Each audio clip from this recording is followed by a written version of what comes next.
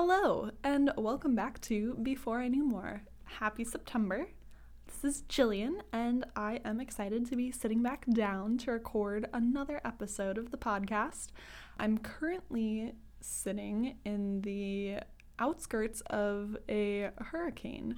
As you probably know just from following the news over the past week or so, there's a hurricane along the east coast of the United States right now, Hurricane Dorian.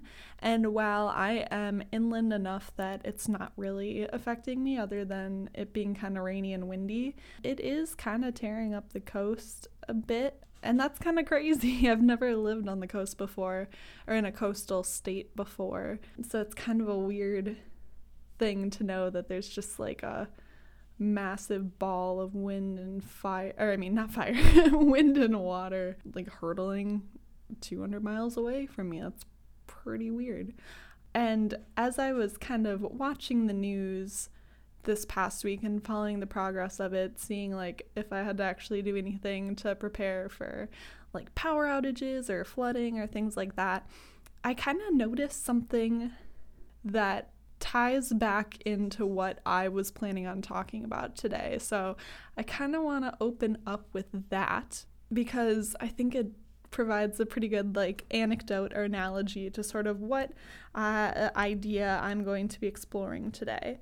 The interesting thing about hurricanes is that I guess the interesting thing about weather in general now is that you can kind of predict it in advance. I was actually kind of thinking about like the first time that in history, like people experienced like a hurricane or a tsunami or something, like they literally must have thought that the world was ending. That would just be so terrifying. Like you're like, well, we're getting beat up by water that will never end, and our, I don't know what, see, this is my landlocked Midwestern self coming into play. I don't really know. I mean, I know what hurricanes do, but I don't know. I know they like cause flooding and like rip apart houses and things like that. But like just like not knowing that like nature is a thing and that like storms form because of scientific reasons, like you'd probably think you were getting like smited and that the world was coming to an end. But nowadays we're able to predict these things through like radars and technology and things like that. I feel like that kind of contributes to a sense of not invincibility but immunity, maybe, because I think that everyone sort of has an inherent feeling that like, oh, it'll never happen to me, but when it does, there's not really much you can do about it. And over the course of the past week, the category of the hurricane has been upgraded, and they've been giving a very detailed report of what has been going on with it. And a lot of people hear immediately, oh, there's a hurricane, this is the path it's going to be on, but it won't be for like another week until it hits this specific area. Those people will start right away. They'll gather their kits, they'll start trying to arrange like a hotel or somewhere further inland so they can get out of the direct path of it without any real like prompting. That's just what they do. There's a problem and they address it. There are other things that happen later down the line as the storm's approach becomes more imminent. They start to, and by they, I suppose it's probably like local government and enforcement and then news stations, but there's forced evacuations of areas. And this is where they're like, all right, people, you've stayed long enough. It's time to go. We're forcing an evacuation for your own safety because if you stay, there's a good chance that you'll die because hurricanes don't take into consideration individuals. Like they just destroy what's ever in their path. So everyone clears out, and this happened yesterday for the state of North Carolina. So everyone was driving in westward kind of towards Raleigh and towards where I live. But then you have the people that, despite weeks of warnings through this advanced technology and radar systems, and despite forced evacuations and people patrolling neighborhoods and knocking on doors and getting people to leave, that they are just so stubborn that they stay. And they still won't leave their home and get out of the way of this force of nature that's destroying everything in its path. And I don't know if they deserve kudos for their determination or the Darwin Award for their absolute just stupidity, but I think that there's a part probably, like, it is hard to leave your home to leave all your things behind and just evacuate, because there's this thing that you just cannot control that's hurtling towards you, and there's nothing you can do about it. And I think that for those people that stay, it might be sort of a feeling of like not giving up that control. They think that if they stay, they can protect themselves, they'll be okay, and they don't want to admit that this force that is just beyond control of man can have such a drastic impact on their life. Whether or not that's logical or not is a complete other discussion, but I think that's kind of, on a smaller scale, something that a lot of us experience throughout our daily lives. There's issues that are bigger than us that we might not necessarily know how they began or know how to solve it, but we think that if we stay there and just do what we would normally do and maintain our routine and not stray from our typical actions, that the problem will just take care of itself. And much like a hurricane, most things in life need you to take some sort of action to reconcile the issue or to solve the problem. But it's that action, that admittance of lack of control, that resignment of your strength and abilities, that's kind of the holdup. And I think that being aware of that and knowing when the right time is to sort of relinquish control, or the appearance of control or the illusion of control, and to actually take actions to address a problem, is really important. And that's kind of what I wanted to get into today, is throughout our day-to-day lives, throughout our long-term lives, there's issues that come up, and some are easy and we can address them immediately. Like, oh, you get an email that you have a bill due today. Well, you pay it. You take the logical action. You owe someone money, give them that money, and the problem is solved. There are bigger issues too, though, like hurricanes or severe financial issues, or being stuck and not knowing what to do, whether it's like fixing your car or finding a new job. There's all these things that are problems that need to be addressed, but they arguably could be left alone. But ultimately, if you don't address them, it's gonna snowball into something much worse than it was originally. And we know this on an intellectual level, but then why do we let it get to the point where it is a hurricane rather than a rainstorm? With a storm, if it's just raining outside, all you need is an umbrella. And if you take that immediate action, problem is solved. You're not getting wet and you're protected from the storm. But sometimes if we don't use that umbrella and keep walking without the umbrella, we'll end up in the middle of a hurricane, and that's where things become a lot more difficult. And sometimes we might even get used to the rain. The main part, or the main issue with taking the step to address a problem, is that we have to admit that it's an issue in the first place. And sometimes that's the hardest part, because we want to think that we have it all together. We want to think that things are going how we want them to, or that we have things under control. But admitting that we don't is kind of tough. It's kind of like the classic, like, addiction thing or whatever, right? Like, admitting it is the first step within a 12-step program. But like, the same thing applies to a problem that you may have. How can you address a problem? How can you take concrete steps to solve whatever you're facing if you don't admit that the things that you're going through are problematic in the first place?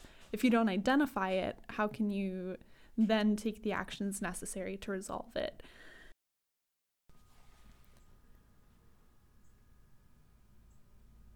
I feel like one of the main reasons that we are so timid to admit that there's a problem in the first place is that,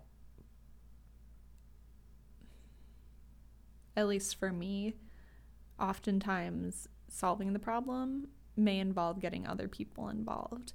And there's just this inherent barrier for me where I don't want to bother others with my problems because they seem trivial and I don't want to take up their time. And if it's my problem, it's exactly that. It's my problem and I should be able to fix it on my own.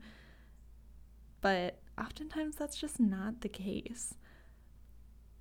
And I kind of really figured that out my sophomore year of college, when I went through a period of severe anxiety and mild depression. I was having anxiety attacks like 3 or 4 times a week, and they were terrible. It felt like it didn't feel like it. I would hyperventilate. I would completely shut down and not be able to function for sometimes a couple of hours. And the weird thing is, now looking back at it, like, back to the storm analogy, like, I got used to the rain. I figured, like, it's only a couple times a week, that's like fine, it's not every day. That became the new normal, like literally breaking down and not being able to like control my breathing or my thoughts, or the tears streaming down my face became a new normal. And I thought that was fine, and that, I'll get through it, it'll fix itself. But it took kind of, unlike the people that once they get a sniff of a hurricane approaching, just pack up immediately and take the necessary precautions to protect themselves, I was more of the person that needed the nudging of the mandatory evacuation, in that it took my dad to convince me to do something about it.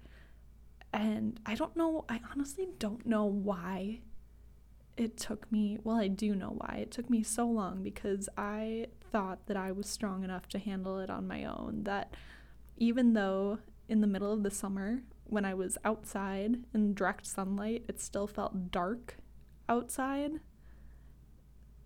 that I could somehow get over that by myself. And it actually ended up being that the cause of what I was feeling was partially related to something beyond my own, I guess, thoughts, in that there was literally a huge chemical imbalance because of the birth control pill I was taking. It was like way too high in estrogen, which was just catalyzing everything that I was going through and making it 10 times worse. So not only did I, one, not admit that I had a problem, but two, once I did realize I wasn't feeling great, I didn't stop taking something that was contributing to it until my dad basically made me. Like, just looking back on it, why did I think that that was okay? I let myself get used to something that was so suboptimal. And it took my dad saying to me, well, what? Are you just going to feel this way the rest of your life? And I was like, gosh, I hope not. And he sat me down. We were sitting in a car in downtown Minneapolis. He was driving me to work because we had gotten lunch, but he said to me that you are able to do a lot of things by yourself, but this is one of those things that you just can't address by yourself, and you're gonna need to ask for help. And that's okay. Sometimes you need other people, and that's why there's other people there. And I've always had trouble asking for help. Like in high school, if I didn't get something in math, I figured, I should be able to figure it out by myself. And if I can't, I wouldn't ask the teacher for help, which is just so stupid. And part of it's a sense of pride, probably, but also that pride is, I think, masking weakness, in that I had a fear of showing weakness or showing inferiority. And I think that with like the anxiety and depression, I didn't want to admit it because I didn't want to admit that I had this weakness or thing that was beyond my control. That was literally a storm inside of me that was spiraling out of control. And I wouldn't have done anything about it. Maybe eventually I would have when it turned into a full-blown hurricane, but at that point, oftentimes it's a little too late to evacuate. When the storm's already there, sometimes the damage is done and you can't get as good of results as if you would have taken action earlier. But sometimes it does take a nudge, and that's okay. But I think that learning to identify those points in time where a nudge would be super helpful from an outside source and giving that to yourself, or addressing a problem before it gets to the point where you need to have outside interference, is a skill that needs to be practiced and can be developed. And while it may not be something that I or you are necessarily superb at right now, that doesn't mean it won't be in the future. Things take time. And that can be the most daunting part, honestly, is knowing how much time and how much work resolving some issues takes. Like right now, I'm currently looking for another job, and in my mindset, I've known I wanted to switch jobs for like the past 4 months, but I've only in the past couple of weeks started actually taking actions to do that in a concentrated effort. Because I know I just went through the job search process and it is rough. You feel like you're flushing a toilet when you send out your resumes. You're literally just like shooting them out to these companies that get hundreds of applications, and it feels like yours just gets lost in the void. So what's the point? And it's pretty defeating. And just knowing that is the process and that it is a numbers game makes it hard to want to play that game, because it's a crappy game. But eventually you win it. It's kind of like how in like poker and stuff, in the long run, I guess the house always wins, but so let's ignore that part. But in the short term, it's easy to see a loss and feel as though that's the end of it.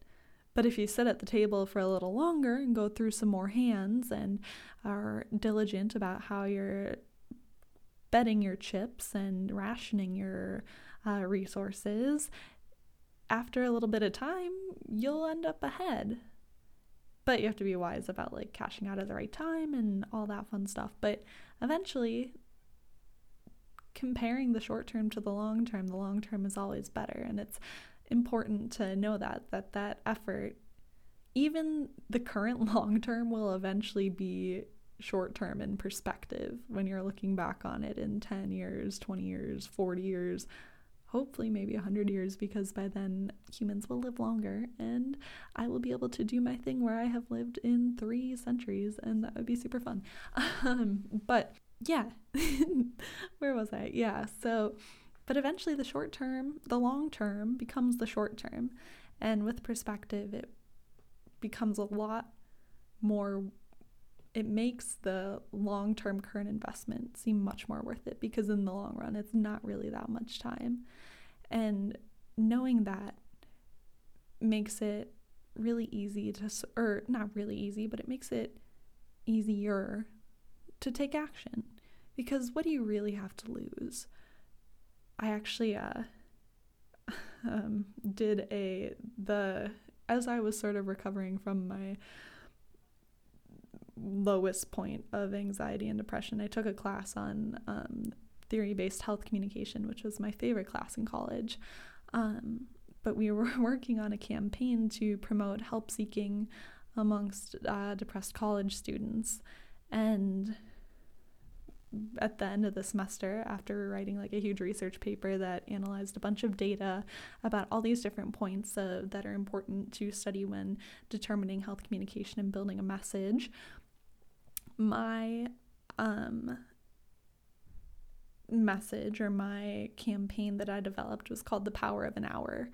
And I forget exactly what it was about, but it was basically like an hour, and in such a small amount of time, in 1 hour, you could take a massive step into addressing your mental health issues, your depression. And what do you really have to lose? How much really is 1 hour of your time? And the same kind of goes for any issue, whether it's fixing your car, take it into the dealership. It's a couple hours out of your Saturday, problems fixed, and you save yourself money down the line because your engine doesn't fall out, or find yourself invest the time to apply to a new job because all that time spent will eventually give you a longer period of time where you're happy and not like miserable being chained to a desk doing a task that you really find monotonous and soul-sucking. Wonder if that's a description of my current situation. But yeah, so kind of keeping that perspective, I think, makes it a lot easier to sort of take that initiative and get the momentum to start addressing whatever issue it is that is facing you. But back to that poker analogy that I made just a minute ago. Actually, last night, me and my boyfriend watched this movie called Win It All on Netflix. Highly recommend.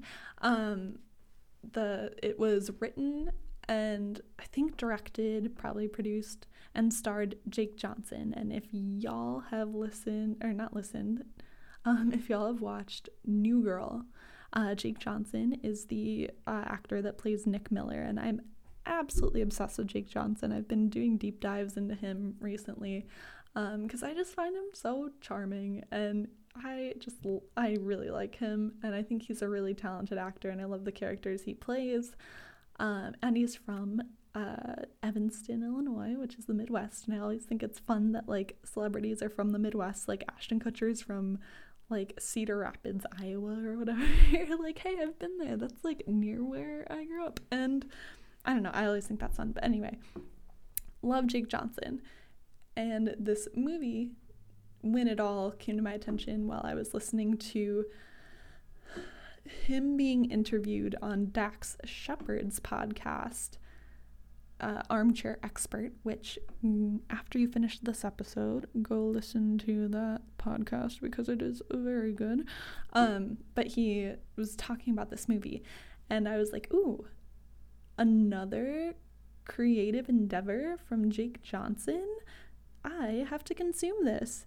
And so I did, and it was really good. But the reason that this links back to the poker analogy I was making earlier is actually because in this movie, Jake Johnson plays a character called Eddie, who is a gambling addict. And the worst part is that he's not good at it at all. And this causes a lot of issues. And I don't want to spoil like the whole plot or anything like that, because I do think you should go watch this after you listen to this podcast episode, because I just really liked this movie. But basically there comes a point in the movie, and I'll just kind of talk about the part that's relevant to what I'm talking about in this episode, because when I was watching it yesterday, it sort of like sparked a little thought bubble in my head that made me want to sort of bring it up here. But enough dancing around actually talking about it here. Sorry, I'll like talk about it now. But the thing here is that he knows that he has a problem intellectually, but emotionally he can't admit it to himself, and he can't admit it to his family. He puts up all of these sort of charades, I suppose, to deflect from actually having to tell them what the issue is. And only when he meets with his sponsor, in quotes, because you'll see why when you watch the movie, who happens to be played by Keegan-Michael Key, also someone that I really love and think is super talented. His sponsor makes him admit not only that he has a gambling problem.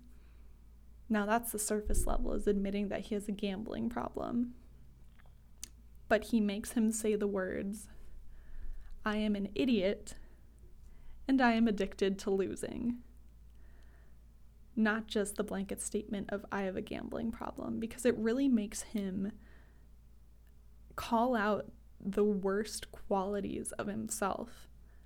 And that was super tough. It was like pulling teeth. Yeah, that's the phrase. It was like pulling teeth trying to get him to say this. And this is after all of this other stuff has happened in the movie to add to the conflict and the plot. But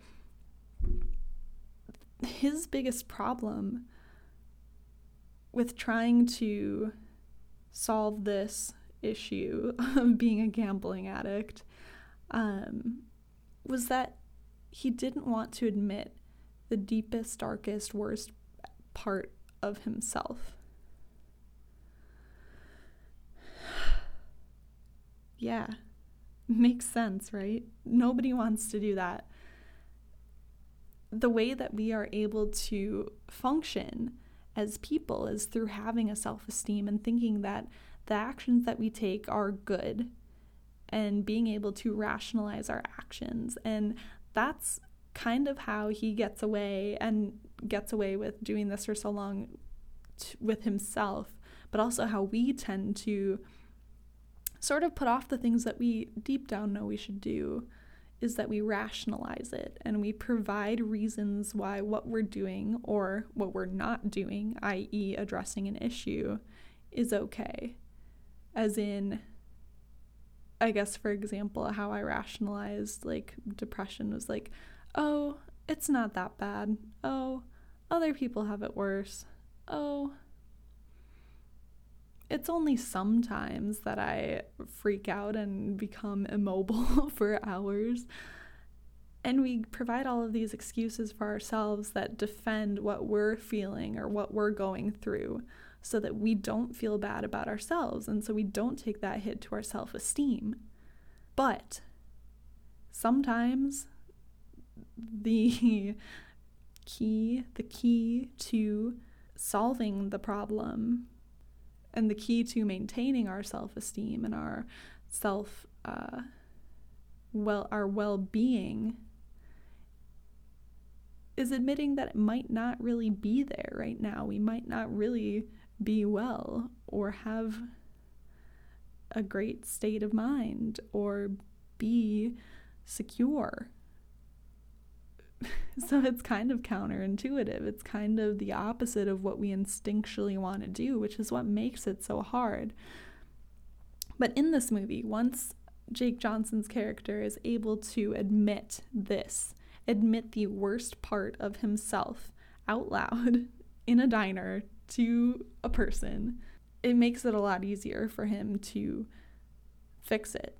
And from that point on in the movie, you start to see progress happen. But it took kind of hitting that bottom to come back up. And that's what we have to be willing to do. Sometimes we have to be willing to make those sacrifices. And obviously, like, not everything we go through in life is like super serious or like life or death or things like that. Like, not every day is us running from a hurricane, but that doesn't mean that we don't have small problems. And not necessarily even a problem, but just small issues that we need to acknowledge and address, like every day, where this can be useful. Like, for instance, at work or at school, you'll have tiny things throughout your day, like a homework assignment that you need to do, or a project you need to meet to get done, or a deadline you need to meet. And acknowledging that those things exist is the first step to completing them. And I think that when we are in those deeper issues, there are little things along the way that can kind of help lead us to the solution. Yesterday, when I was driving home from work, it took like twice as long as it normally does because there were all of these people fleeing the hurricane from the coast and coming in westward, which is the direction I was driving to get home. And it was cloudy and it was windy. There was some sun. But amongst all these clouds, which is what I was focused on, was like, wow, it's really cloudy when it's been super nice here lately. Amongst these clouds, there's this small sliver of a rainbow. And I'm not kidding. Like, there's literally like just like this tiny sliver. If we're thinking like rainbows are like 180 degrees, it was maybe like a 2-degree sliver of a rainbow in between this break in the clouds. And this rainbow was positioned along the western horizon, so the direction that everybody was driving towards. So it was almost as if, like, in my head, I kind of looked at it and I was like, wow, like, this is literally, like, kind of like a little beacon leading these people who are looking for safety westward. And while obviously, like, with roads and GPS and things like that, we can know which way is westward. But there's this rainbow, which like biblically has a lot of significance. Like God places a rainbow after the flood as a promise that he would never do anything like that again. So like symbolically, I felt like in my mind, I was like, oh wow, like that's kind of cool. There's this little sliver of rainbow sort of just directing people to safety. And while like people obviously weren't like directly following the rainbow,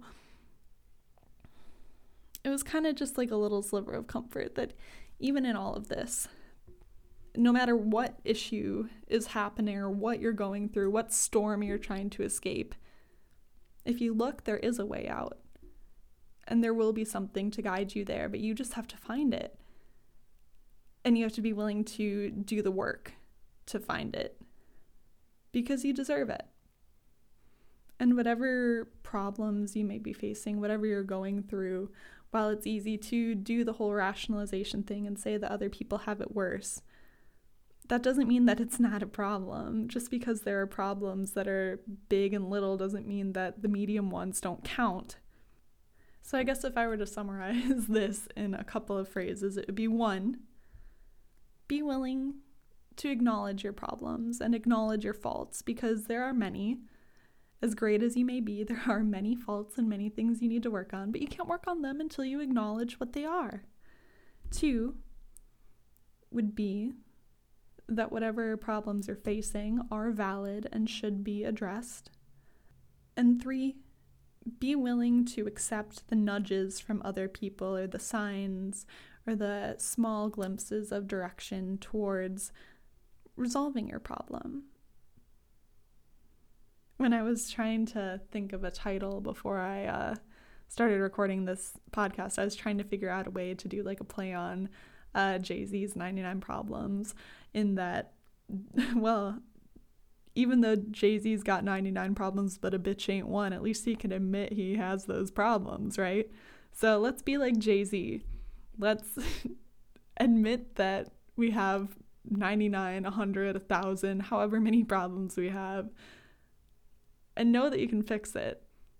I mean, as long as a bitch ain't one, because that just gets into a whole other slew of problem-solving capabilities that I am personally not qualified to discuss.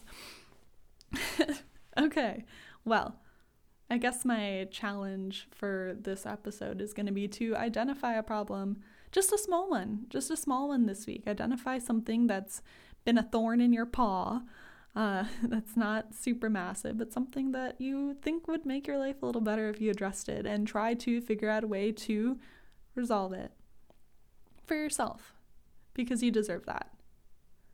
Thank you so much for listening to this week's podcast. I think I have some really exciting episodes coming up in the coming weeks, and I am excited to record those and put those out.